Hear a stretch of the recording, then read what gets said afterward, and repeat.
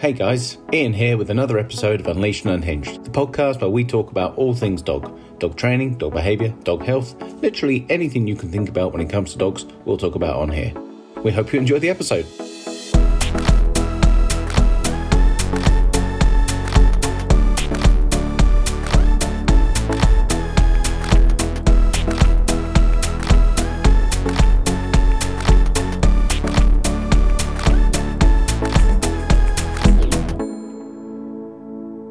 G'day everyone, welcome back. Thank you very much for tuning in once again.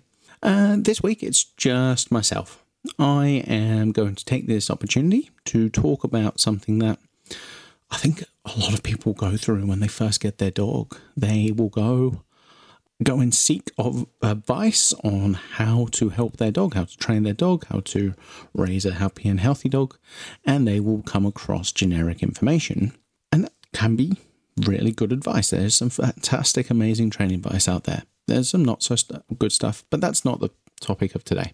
Today, what we're going to be talking about is before we even try to train the dog, what I want people to practice doing is looking at their dog and going, do I need to concentrate in this situation on helping my dog slow down, relax, show a little bit of inhibition, offer less behaviors? Maybe we're seeing, like in this situation, we might be seeing like the dog expressing all of the behaviors under the sun, like hyperarousal, kind of kicking in, and the dog just can't settle, moving around a lot, maybe vocalizing, and just offering lots and lots and lots and lots of different behaviors, and none of them particularly ones that we might want in this context.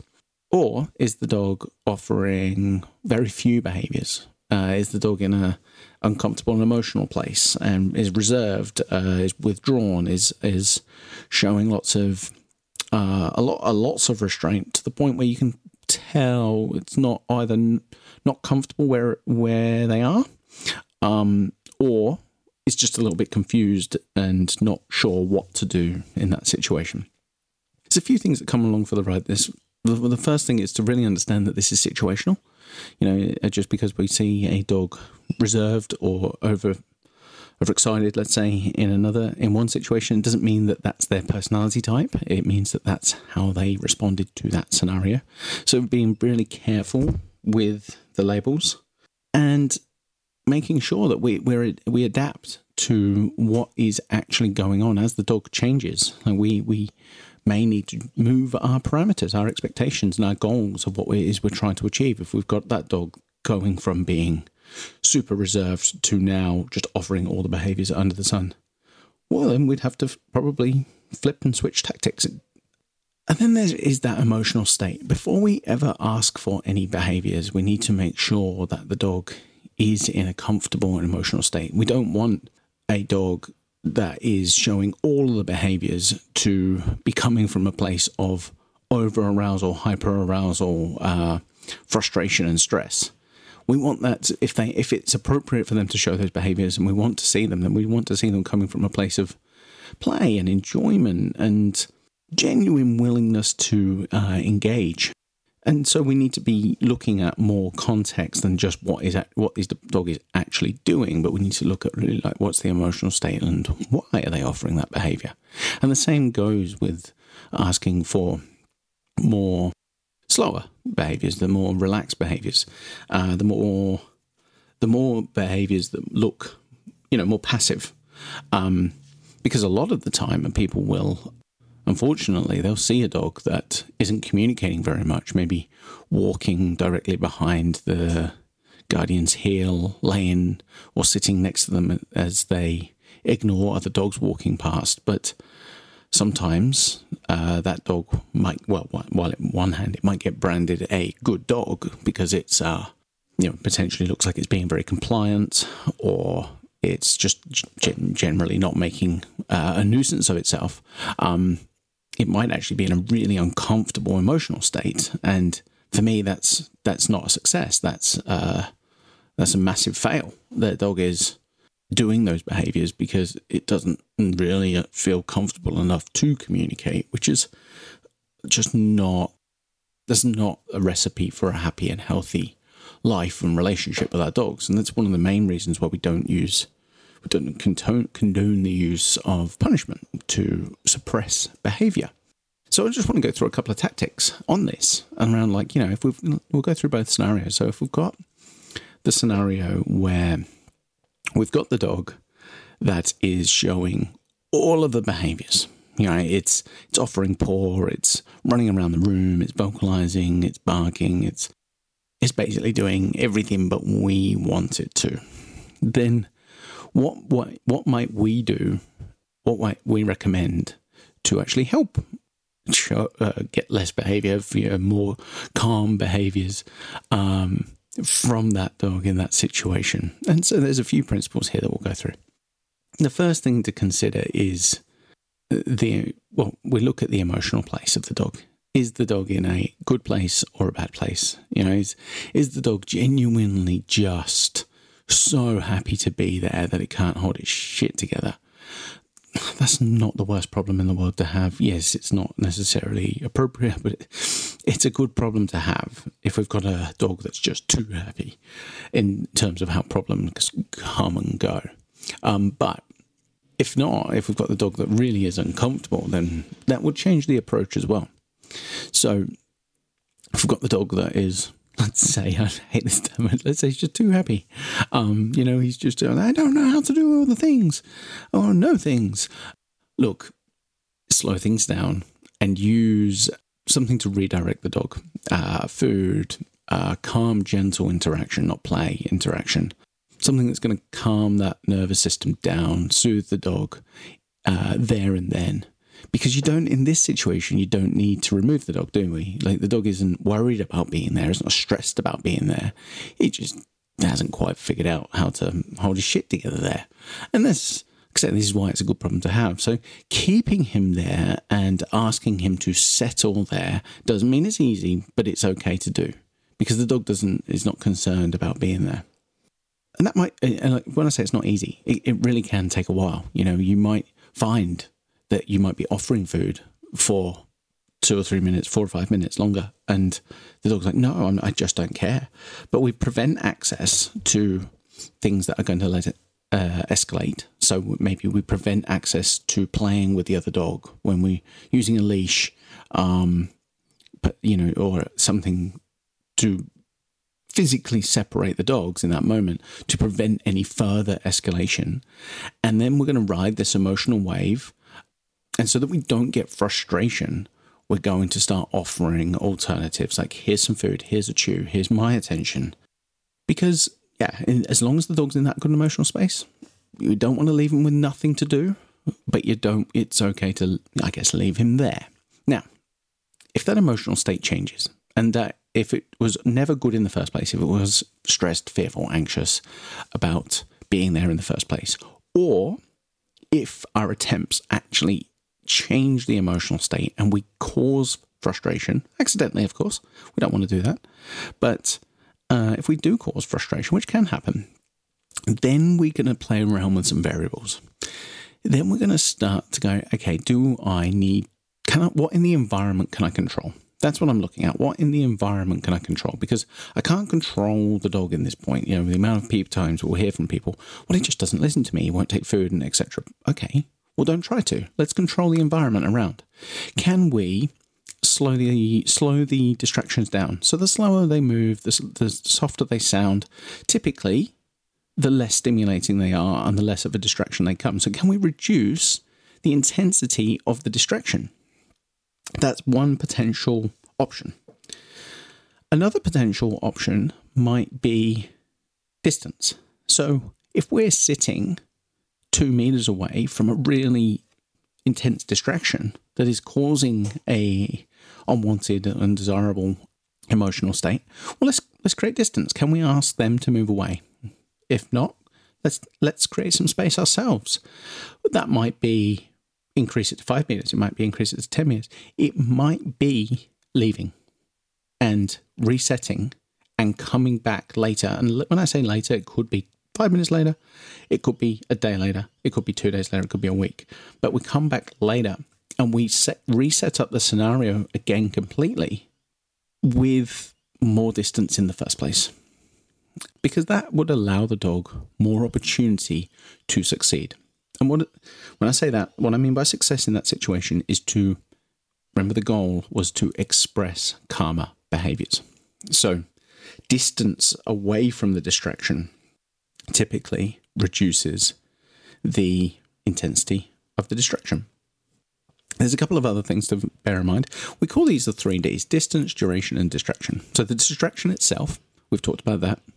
That's the intensity of the distraction. Can we adjust how intense that distraction is with the sound and the movement and speed and things like that? Can the distance, so like I said, the further away from the stressor it is, the less stressful it is. And then you've got duration. So sometimes the longer they're around the distraction, the worse it can get. So asking the dog to be around that particular distraction can really, really make things kind of escalate over time. We might see the dog go through quite a few emotional states if the distraction is around for an extended period of time. So yeah, they're the variables we'll play with when we've got this dog that's offering all of the behaviors, with the goal of really concentrating on, it's not about suppressing and stopping. It's really not about, hey mate, stop jumping around, stop barking, stop doing that. It's let's concentrate. Instead, we need to concentrate on what it is we need to identify and concentrate on teaching what it is we prefer. So really emphasizing, like, okay, I want my dog to be laying down. Let's say, being really specific, I want my dog to be laying down on this mat, or I want my dog to be looking at me, or I want my dog to be sat down on his station, or I want my dog to be chewing his toy. Now, that's where if we tie all this together, we've identified what it is we don't want, and that's all of the behaviors coming out that we don't want. We've identified what we do want, so we can be really clear and objective with that. And then we play around with those three variables, the distance, the distraction, and the duration, to make that possible and achievable. If we're putting too much pressure on the dog, the most important thing is that we don't hold the dog accountable. We hold ourselves accountable and we adjust the environment appropriately. So we don't try to control the dog's behavior, we try to control the environment. There's the one thing that we are in control of at the end of the day, is our own behavior, and our own behavior can only manipulate the environment. So let's flip it for a second. Let's flip it back to the other end of that, the other side of that coin, where now we've got the dog that is, reserved, showing very few behaviors. And again, the first thing we look at is, what's the emotional state of the dog? Why are they offering the behaviors they're offering? Why aren't there very many behaviors being offered? So it could be that the dog is really uncomfortable, really stressed, really worried, really concerned. Is it because it's a new scary thing and they're just safety first? If I just stay quiet, then maybe I won't get noticed, and maybe that's their way of just taking stock and observing. Are they in a seeking frame of mind? I'm not, am I not sure? I just need to watch this for a second and smell this for a second and hear this for a second so that I can gather as much information as possible on this, come to terms with it before I feel more comfortable around it, whatever it may be. Is it because they're scared of us? If we've used punishment and correction in the past, leash pops and check chains or whatever it might be, prong collars, anything to suppress behavior in the past, are we watching a dog that isn't offering a lot of behavior because they're scared of the consequences that we might administer? If that's the case, then that's one of the reasons why we don't condone and use punishment as a training method, because, that dog still might not feel comfortable around that stimulus, but they might feel very, very, very, very uncomfortable around whatever it is that we've exposed them to. But we could very easily get tricked into thinking, they're fine because they're being good, just because they're offering an absence of behavior, which would be really inaccurate in that context and scenario, wouldn't it? Are we seeing an absence of behaviour purely because of social or naivety? Maybe there's just inexperience here, and the dog is just looking at this situation going, I actually don't know what to do. So we might see some quite cautious behaviour. There's a few takes on this and like how we might approach it. So first of all, again, if the dog needs to process, let's take that one for a second. So we've got a situation where the dog is just offering very little, but it's just taking his time. It can feel so easy to want to rush this. In my experience, I've seen a lot of people, I've been guilty of it myself, where they're like, come on, mate, let's do it. Come on, you can do it. Come on. I'm not saying don't do this, but it wouldn't be my first port of call. The first thing I want to do is just give my dog the autonomy and opportunity to really explore on his own accord. And this is where managing the environment and what he has access to get himself into mischief is really important. Don't let your dog go off and explore if there's a really high chance of him doing something you don't want, causing injury, physical or mental, to another. Of course, we've got to be sensible with this, but that's why we have to take ownership of where we let our dogs off leash and where we let our dogs go off and explore on their own volition. But that would be my first kind of, okay, right, can you take your time and go and explore? And if it means that you sit there and observe it for however long you need, that could be quite some time. Minutes, an hour maybe, who knows? If that's what they need, these brains, they're learning, they're processing, and it's not necessarily about this particular time. It's about next time you bring them to a similar or the same situation. Will they want to come back? And if we rush it, then what we might see is the dog do all the things that you wanted to see, but never actually come to terms with actually being there or feeling comfortable about being there. So affording our dogs the opportunity to think, process, digest, reflect, and then move on will really help our dogs learn and grow in confidence in the situations.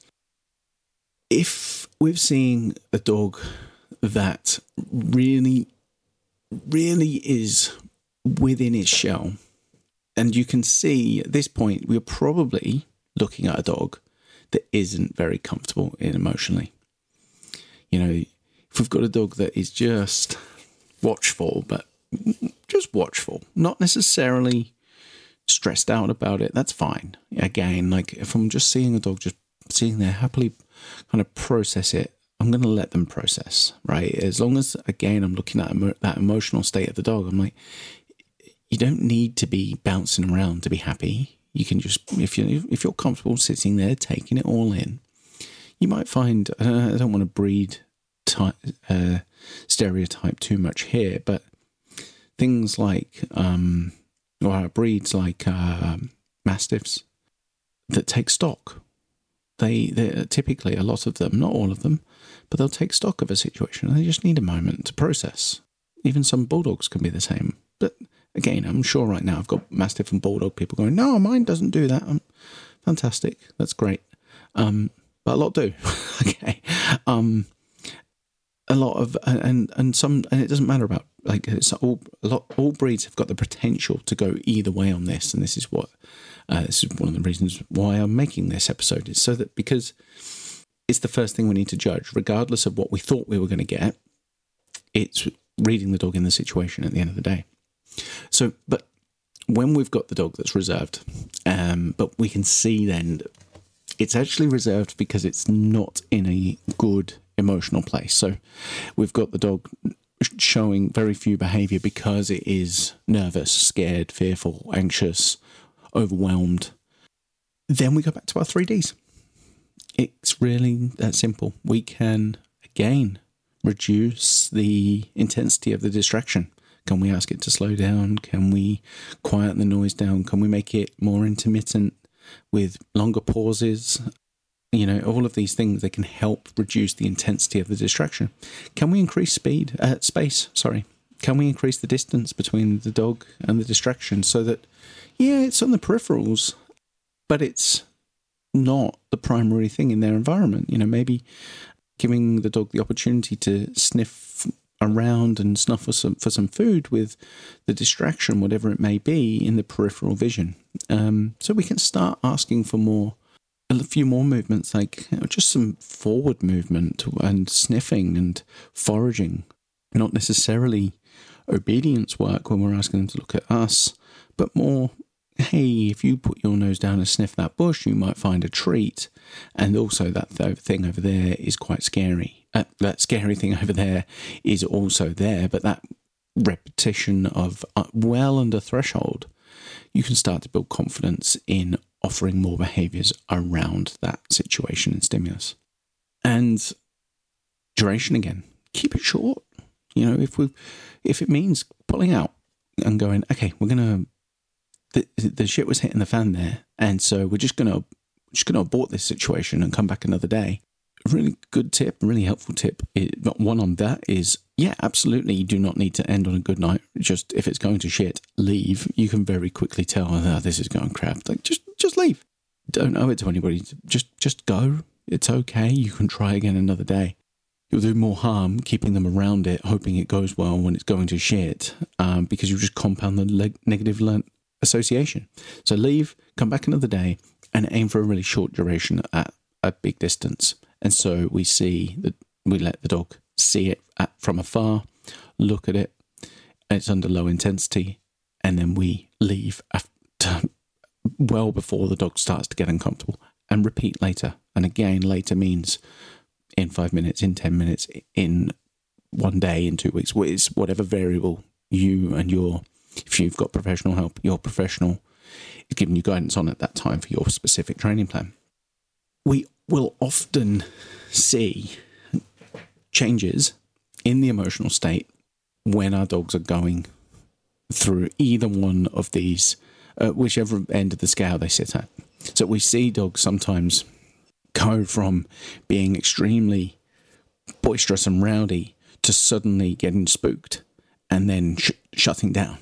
Because if we let them carry, it's the emotional state that they were in the first place. If they were over-aroused, overstimulated, then the nervous system was firing, and they're going to be prone to being spooked more easily because their nervous system was firing. Their adrenal system was taking over their rational brain, and it only takes a slight incident for them to go, oh crap, oh no, what happened then? And all of a sudden that emotional space changes. So the same can be said if we've got a dog that's showing those reserved behaviors and starts to offer a few, and then all of a sudden they start to snowball and we go from 0 to 100. Again, it's always, when we've got these situations, what we're trying to aim for is this middle ground. Going back to, we don't want high energy or high extremes of emotional states in either context, really. Like, the middle baseline is the healthy one. It's the one where we go, right, yes, that's where you're at. It's awesome. That's where you feel really, really comfortable in your own skin. We can make a conscious effort that our demeanor is controlled and measured, like pleasant, happy, but it doesn't have to be Christmas, and it certainly shouldn't be punitive. Getting that middle ground on our own emotional state so that we can co-regulate with them can be really important. So, a few things to think about there, guys. I hope you found this episode helpful. If you've got any feedback, let me know. Just get in touch. You can find me, Ian_Shivers_dog_advocate on Instagram. And send me a message. Hopefully I'll see you there. Have a good day. Thanks so much for listening. That's it for this week, guys. If you ever want to ask questions, give feedback, or just provide some suggestions regarding the podcast, find me on Ian Shivers Dog Advocate on Instagram. I'll be happy to help. If you're feeling really generous, leave us a review on whatever platform it is that you're listening to this podcast on. And if you want to nerd out more with us, then find our sponsors, because they're the ones that make all of this possible. See you next week. This episode is sponsored by Canine Caregivers. I've had so many people reach out to me over the years, not knowing where to turn to online for reliable and consistent advice on how to raise a healthy and happy dog. The information out there is hard to navigate, it's hard to know who to trust and who not to trust, and frankly, some of it is just downright dangerous.